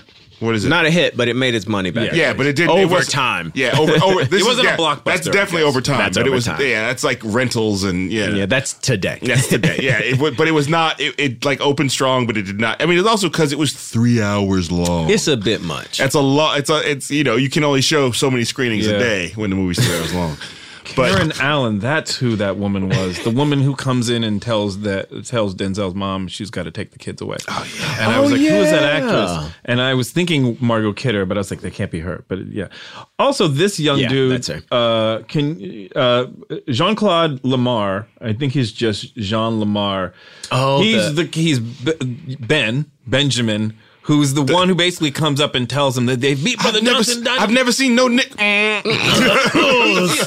love that dude. I love that. Nation always raises up on him, and Malcolm X holds him back. Well, are we also going to forget, as we talk about other people in the movie, that Raj from What's Happening sneaks in? Oh yeah, I had him on the list, kind of out of nowhere. Like, how did you? Where did they? What were you? What? And then Ernest Thomas. Like, just sort of like, I remember at the time, and I felt like that's like an Easter egg for black people, because every black person was like, "What is Raj? What's Happening doing? Man, this ain't gonna be good." And then like, it's all right, man. Raj ain't no joke. It's crazy that I remember that he was in the movie. Yeah. I forgot he was in the movie as much as he was. Yeah, he's in the movie. Because I thought it was one of those things where you had to look like, if you look, he walks right past you. No, he was but he's in it. He's got lines. He's Baines's kid. Now, right? is he the one that, and I should know this because I watched it last night. Is it, you know the scene where he's like, I was sent over here to put a bomb in your car. Mm-hmm. Is that? No, that's not him. Who is that? Because that was a good scene that was too. him. Oh, was it? Yeah, that is him. Yeah, he was like, because he was like, I can't come between you and your father, and he sends him back home. Wow. He says, I can't. You got to go, brother. Go back home. Yeah. So he's playing one of Elijah Muhammad's sons. Yep. Yeah. I guess so. The movie does a very interesting thing towards the end. I'll say the last 45 minutes, maybe even an hour, where it suddenly becomes. But it ends when he finds out about the women from Elijah Muhammad. That's where it ends. End of the movie. That's the end of the movie. No, guys, there's more to the movie. What? Did you stop the film? Yeah, I turned it off. It is funny to see that scene when he's the weird shot where he's floating along to, I always, when I see that, I go, well, that's it for Kamau. Knowing that that's where you stop, I was like, oh, boy. No, it is a lovely ending here, but no. So wait, what were you saying? It just does an interesting thing where it's not. I mean, it's not quite a detective movie or an action movie, but it is like this. When you're watching Giancarlo Esposito and Wendell Pierce and all those, basically them preparing for the assassination and all that, it's just suddenly it feels like a slightly different movie. Yeah, and because it really went down this lane, especially when it's coming off of him taking the pilgrimage and doing all that stuff and becoming this different person, and then suddenly it's not an action movie. No, but it feels it's a thriller. It's a thriller. Yeah, it has a thriller. It has some mustache twirling. Yeah. But I think to me, it's just like, that's why it's so hard to watch because, and I think, I mean, maybe this is you're not in a movie about black excellence anymore. No. You're in a movie about the ending, the killing of a dream. And, and it's such a tonal shift that it's like, I can feel it. And I'm like, I'm done. Agreed. It's not a bad part of the movie. I still enjoy it. I don't need to watch the killing of this. I saw it. I've seen it. Seen it several times. I need to watch it. I need to take it in right now. See, so I watched, I saw that. I had forgotten. Okay, I brought up moments of great direction. Yeah. That scene, that sequence, when just the mayhem happens and everyone, I've forgotten how complicated it is. That's a hard scene. How well it's shot and just how sort of brutal it is. And I'm not even talking about them shooting him, just everyone running out of that theater and them stepping on people. Yes. And it's so well done. Yeah. Agreed. It's so well done. Agreed. It is a different movie and it's still good. Mm-hmm. Yeah. Yeah. Agreed. I'm here but for it's definitely like that. I think it's choice. And then are we talking about the end of the movie now? No, because first of all, and then it ends with all those kids. Oh. I'm Malcolm X. And that's to me. I'm Malcolm X. What the hell did you say, bro? Did you say he's Melba Moore? He's Melba Mix. One of whom is John David Washington. Oh. Is it? Yeah, one of the kids is John David Washington. That's cool. Yeah. That's cool. So now you try to bring it back around. Sorry. Hey, that's my favorite part of the film, everybody. Chris Chalk. When the movie's over and we still got 10 more minutes of listening to people tell me they're Malcolm X when they're obviously not Malcolm X. You mean like Nelson Mandela? Well, that was cool. Oh, okay. Yeah, when he came, I went, oh, I better stay. Yeah. I was about to turn it off, and then I went, no. They might know. But again, Spike Lee is not trying to hide the message. No, he's not trying to say, he wants you to know this is not a movie about the past, which is why it starts on Rodney King. Yep. Yeah. And it's not, happening and it's also, right now that the movie's over, go do something. Like, don't just like, that was a good movie. It was sad at the end. Like, no, we need to take this message forward. Yeah. And then it ends with the song by the most popular rap group in America at the time, Arrested Development. What song was it? I don't remember. There's an Arrested Development song at the end of the movie. Good memory. I saw it last night. It's just during the credits. Which one is it? Does it take me to an? Is it? No. It's like they recorded a new song for the movie. Oh, okay. It must have done well. I always like them. Just because they seemed a little weird and I was a little weird, so I was like, they had a good run. It's my kind of hip hop, you know. Yes. It was the Take Me to Another Place song, and then I forgot. Yeah, Revolution. It's called Revolution. Revolution. Oh, okay, yeah. Yeah, I don't remember it, but Everyday People is the song I'm thinking. But I'm just saying, it's another thing that locks it into 1992 is that. Oh yeah. That might be the most because they. Hold on. Tell me. Hold on. This is still Malcolm X's page, right, Kevin? That you have hanging up. We're talking to Kevin in the booth, not Richard Pryor was briefly attached to star in the what? Wow.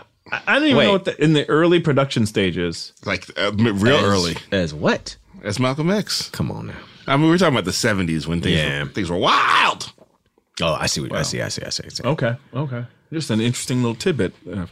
Well, guys, I mean, should we rate this movie? I don't it could be anything. I don't know what people's opinion of it is. I think everybody enjoyed it. Mm-hmm. I mean, so this is one of those things where it's like, for me, for my money, this is the best. This is the number one Denzel Washington movie. Mm-hmm. Like, if I have to pick if aliens are coming from another planet and they go, show us the best Denzel Washington movie. Yeah. I go Malcolm. Even though, as we said, he's better than the movie. Yeah. But that's what makes it awesome. But that's what makes it like, this guy is like he is raising this movie's fine. The movie's good, but he is actually raising the level to a level that most actors can't even imagine getting to. Yeah. And he had the pressure on his shoulders of play. Like there's not one role that Tom Hanks can be cast in where he feels the pressure that Denzel felt to play Malcolm X. Absolutely. There's not one. He's about to play Mr. Rogers. Not going to be the same. It's not gonna be, you know, I'm excited to see it. White people are excited to see it, but it's not going to be the same. Not even close. But so to me, it's also that this is why the podcast started. It was about culturally Denzel has pressure on his shoulders that all the white actors out there don't have. He Never had. pressure coming from both ends because it was the pressure of Denzel, the actor. Can he play this guy? Mm-hmm. And then was also the pressure of Black America at the heart of the sort of new Afrocentric movement going on in the country. Like, let's see what you got, black man. And also, 92, a lot of the people who knew Malcolm were still alive. Yeah. So he had the pressure of people like, I knew the Negro. What were you? You're too dark and you're too short and you're too big or whatever it is. Like he had all that pressure. And that's the kind of pressure that that white male actors rarely have to deal with. Yeah, because every movie. Or I can't never. I'm trying to. Why am I equivocating? Never have to deal with. Never. Because there's always another movie for them. Yeah. This was like, this is your shot at Malcolm X's story. I actually think we should revisit it. What do you mean? Like somebody should do it again. Oh. I do. Oh. I mean, that's not a dig on No. But I think it'd be great to do because I think you can tell multiple versions of different stories. Like you're saying, the miniseries. Yeah. Would be insane. Is that what I mean? It would just be like who. I mean, maybe we're long enough away from the movie because it's been over. Oh, I see what you're saying. But who wants to step into that? Who wants to be in those? I mean, I would do it. No distance. Okay, but I'm blacker than Denzel and shorter than Denzel. Yeah. I'd be the squattiest Malcolm X on earth. I think we'd have to give it to a light skinned brother. I'm more of a Malcolm X. Martin Luther King type. Look, I will do it. No, we weren't. Nope. Yeah, no. Mm-mm. No, nobody was. We could do a short with you in it. We can do a Vine. We can do a pitch video with you. We can bring Vine back. We can bring Vine back. I'd like to see you do 6 seconds of Malcolm X. 6 seconds of it. Periscope. No. Bamboozle. Thank you, Kevin. Thank you. And cut. Guys, I'm the lightest skinned actor in this room. Yeah. Truth. And so got the most freckles. I see. Yep, there we go. So tell me where to go. Where to go. I'll tell you where to go, boy. Okay. But yeah, I mean, I think I would like to see it, but it's just because I remember I heard this because Mario Van Peebles is in Ali playing Malcolm X, as we did a pregnant pause earlier, or is it Ali playing Malcolm X? And he's laughing again. You're not playing it. He just sighed so hard. I wasn't even looking at you. But I remember when Ali was coming out, Will Smith said he talked to Denzel about any advice for you, and Denzel's advice, I can't remember what it was. It was like, don't fuck it up because you will have to live with this for the black people. Of your life. The rest of your life, you will have fucked up Ali. And so I remember at the time being like, I don't know if he can pull the Ali thing off. And I think that movie is flawed. Yes. And he's not the thing that's most wrong with that movie. No. I think he's interesting in it. It's just the movie is just. But here's the thing. Will Smith is a different actor than Denzel, career-wise, and so Ali is not necessarily the movie that's going to fuck up Will Smith's. Going to fuck up his career. Yeah. He's a box office. He's an action star, so he's just go back to do action. Yeah, you forgive him for that. You're like, that was a good try, bro. Good job. If Will Smith is going to fuck up his career, it's going to be in a different type of movie. Whereas this. I'm so glad he didn't, but I imagine Denzel's career if he had just been okay in this. There would be no 3-hour movie. First of all, it would have been an hour and a half because they would have we probably need to take some air out of this. They would have cut that. That's a good point, actually. If Denzel went so good, it would have been a shorter movie. Yeah. Wow. It's true. Yeah. But I think that so I think that the pressure of that is no white actors ever had that pressure. Yeah. No. And very few black people will ever have that kind of pressure again because we're not looking at everything as in exactly. There's all sorts of things happening. Yeah. I mean, I think basically the biggest black movie of the last couple of years, Black Panther. Mm-hmm. Chadwick Boseman could do whatever he wanted to do because we weren't like, you better play Black Panther. You know what I mean? Like it was no offense to Chadwick, he wasn't the best part of that movie. No, I mean he didn't even have to be. Yeah, he just sort of stood in the center while while everything around him was amazing, exactly, including Angela Bassett. Yeah, See, so what we're really missing is it's Angela. Yeah. Oh yeah. I mean, That's there was a great big title stretch for her own. There was a big stretch where I was like, "Where's Angela Bassett been?" Like, I felt like she was working, but it wasn't Doing like a lot of TV. And I really appreciate the fact that like Black Panther sort of re-centered her as like she's one of our queens. Yeah, literally in this movie she is playing a queen. Yeah, but she also showed up dressed like this because she's one of our queens. But here's the fun thing about Angela Bassett is when because that's how I feel. I myself and I feel like a lot of Black people have thought of her as one of our queens, Black royalty. And it's fun to see her in a role where she's just regular so-and-so. And so there's a show 911 on Fox or something. And it's just interesting to, I've seen like a couple episodes and it's just interesting to see her. You're just playing a cop. Running around Los Angeles. It's funny how when I was young, I would criticize actors for choices like that. And now that I'm a guy with 3 kids, I'm like, good for you for getting a job. And you know how much they're probably paying Yes, her? yeah, because she's Angela Bassett. Yeah. And she can go home at night and talk to Courtney B. Vance. He ain't on the road. Good for everybody. Good know for what I mean? everybody. Like, it's fun to see her do that type of stuff and Good not, for everybody. No, so take the pressure off. It's kind of what you're saying. We're like, it ain't got to be so tense anymore. Every choice is not the end all be all. Well, it takes I think if you're always this character, if you're always this sort of on high type of person, and that's always the performance you have to give, it stops being interesting. Yes. And you can't do the thing that you want to do as an actor, which is just be a real person, be a human, do the thing like in the phone booth where he lets out the breath after he's proposed. All those little things those are the fun parts of acting, of watching these people portray, Or you can't go for like, I'm just going to keep talking in Malcolm X's speech, even though I don't have the speech anymore. No. Because this is not about the movie. This is about the experience. Yeah, he didn't go, guys, I'm done. This is all I got. All right, guys, he said, that's it. He said, I didn't hear I'll be in my trailer. He wasn't even listening for cut. No, he's because like, if he kept going, that means he wasn't even listening for cut. He's doing he would have been job. mad if they said cut. Could you imagine? He'd have lit him up. Are you cutting Malcolm? Brother, Yeah. The white man has taken over your mind. I know. It wouldn't have been Denzel talking to him. It would have been Malcolm. Cut. All right, so let's rate. What's the ranking system, Kevin? Yes, please. Guys, Chris Shaw was like, I've had enough. No way I could go all day. So one more again.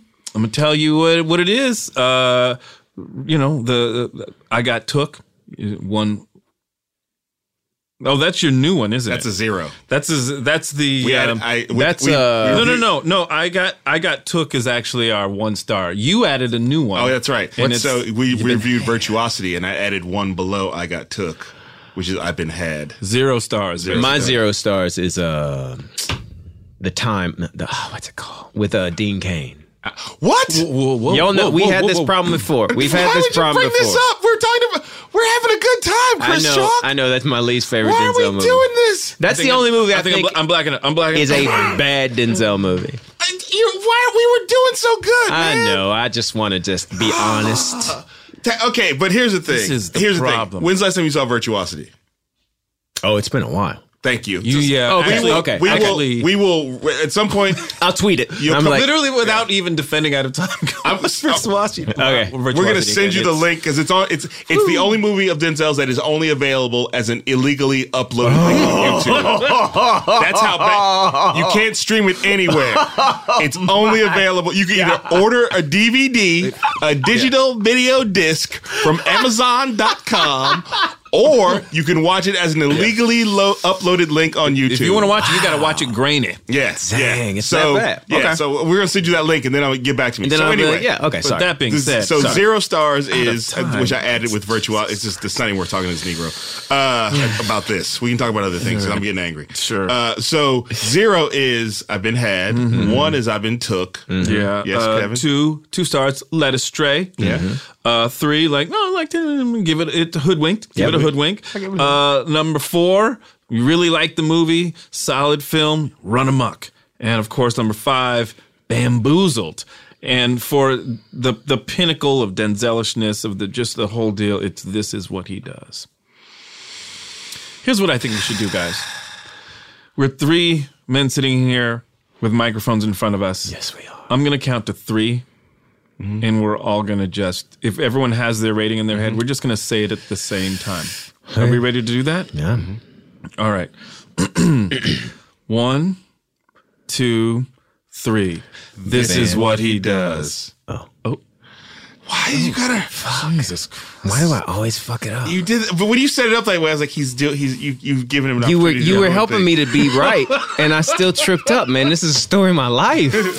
So I believe this is literally what he does. This is literally what he does. See, but can I add an even higher category? Okay, yes. And I don't like. Well, I use this word more than I mean to. Uh-oh. But the even higher category is my nigga. Yeah. Oh, that's right. I forgot about that. Because that's what this is. That's what this is. Although Malcolm X would probably say, Oh, yeah. my so-called Negro. Yeah.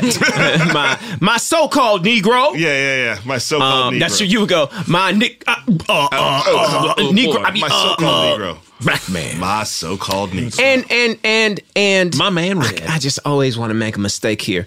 The film or Denzel? Well, you're allowed to judge it the way you want to. Yeah. Oh, It's then sort I'm of gonna judge all- Denzel. Yeah. This is what he does, and my nigga. Yeah. But I the would say- film, the first hour and a half is a get my time back.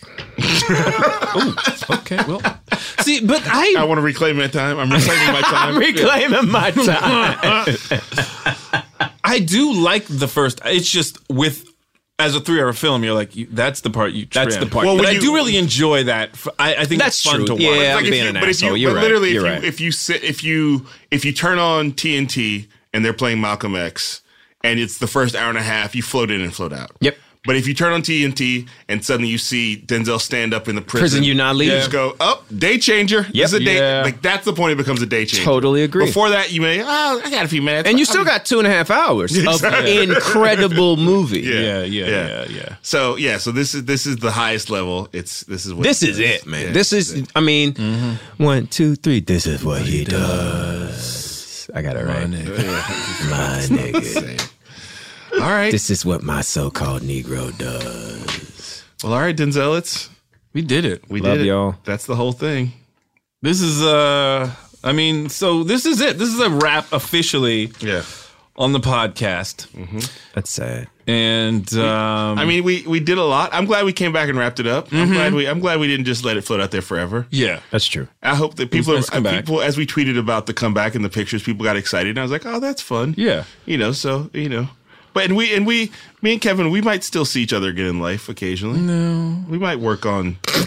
I might hire you. I'm doing some construction on my house, so I might see you at the house sometime. Golly, I do need somebody to clean my vents. When you're looking up at my house? Okay. You know, in my new place, someone said, "Oh, you must like looking up at richer people's homes." I was like, "Get the fuck out of my house!" Holy shit! Looking up at. It's funny in my house that me and my wife moved into. My dad was like, "But one day you might be able to live up there." I was like, I don't even want to live up there. Landslides. I was like, "Thanks, Dad." Oh, man. Thanks, Dad. But anyway, this is we did it, Kevin. This is what we does. You all did a great job. We want to thank Chris for being here Thank yeah. you, Chris. throughout the entire podcast. I'm a fan. I mean, Yeah. it's been quite a ride. Yeah, I mean, when we first had him on, he was a kid with a dream, wanted to be in Hollywood, I know. wanted to, and look, things are going good for you. I mean, it started off a little rough. Yeah. I'll admit. Yeah. We had My face, my hair. It was rough. It was rough. I had a 6 millimeter gap. It was rough. he came in here as an intern, and we said, "Sit down, talk about Malcolm X." And then he said something about mustard. And then, And that was it. oh, you know, Javon, who was the Corey in the movie, he's also in When They See Us. Oh, Wait, he's in. He's Antron McCrae, and when that dude, he can grow facial hair, and he looks like a completely different person. Wait, you're saying he's in Malcolm X? No. He was in what he was not. Oh, okay. He was Corey in Fences, Yes. the film. Gotcha. I was on the Broadway. I don't know if you remember. Yes. No, I do. you couldn't do the film because you were Old. Yeah, I look horrible because I had you weren't drinking all that water back then. exactly. I was dehydrated. Yeah. And like that dude is hilarious. Like Oh, that's funny. it's. All right. I mean, that dude is like a solid dude. Okay. Yeah. I don't know why I wanted to say that. No, Well, that's good to know. Good. I like him a lot. Each other up. We gotta raise. We each really other. do. The lesson of the movie Malcolm X is we got to lift each other up and help each other. It is. It's true. I believe that very much. Yeah. It's So the one lesson- more and It's also time. the lesson of Denzel Washington. How can folks find you? Please go to Instagram It's under My Name is Chris Chalk. That is, quote, My Name is Chris Chalk, end quote. You can also see me on, it's coming up, HBO's Perry Mason as Paul Drake. Yes. It's about to pop off. I have a friend of mine is writing on that show. Who? Oh, we'll talk about it. Okay. Oh, shit. No. We got to cut that out because that was some shady shit. Oh, we going to talk about it. No, I didn't mean it. I did that on purpose. I don't know. And then Red Sea Diving Resort, When They See Us. Come on, guys. Otherwise, don't even go to Twitter. I'm not clever enough for Twitter. All right. All right. It's Chalk Chris, though, At Chalk Chris. at Twitter. All right. I'm at W. Kamau Bell on Instagram and Twitter. And I am at Kevin Avery on Twitter and Kevin Avery Comedy on Instagram. And guys, it has been a pleasure. We want to thank everybody, all the Denzelites, everybody at Earwolf for supporting it and for bringing us back. Yeah. When we were like, hey guys, can we do this? We did this on very short notice. And several times we've teased it coming back with them, and they've always helped us make it happen, even though if we didn't make it happen. Yeah, so for everybody at Earwolf, shout out to Kevin here in the booth. In the booth. We appreciate you. We thank you. And guys, this is it. Just go do what you do. I'm shedding a single glory.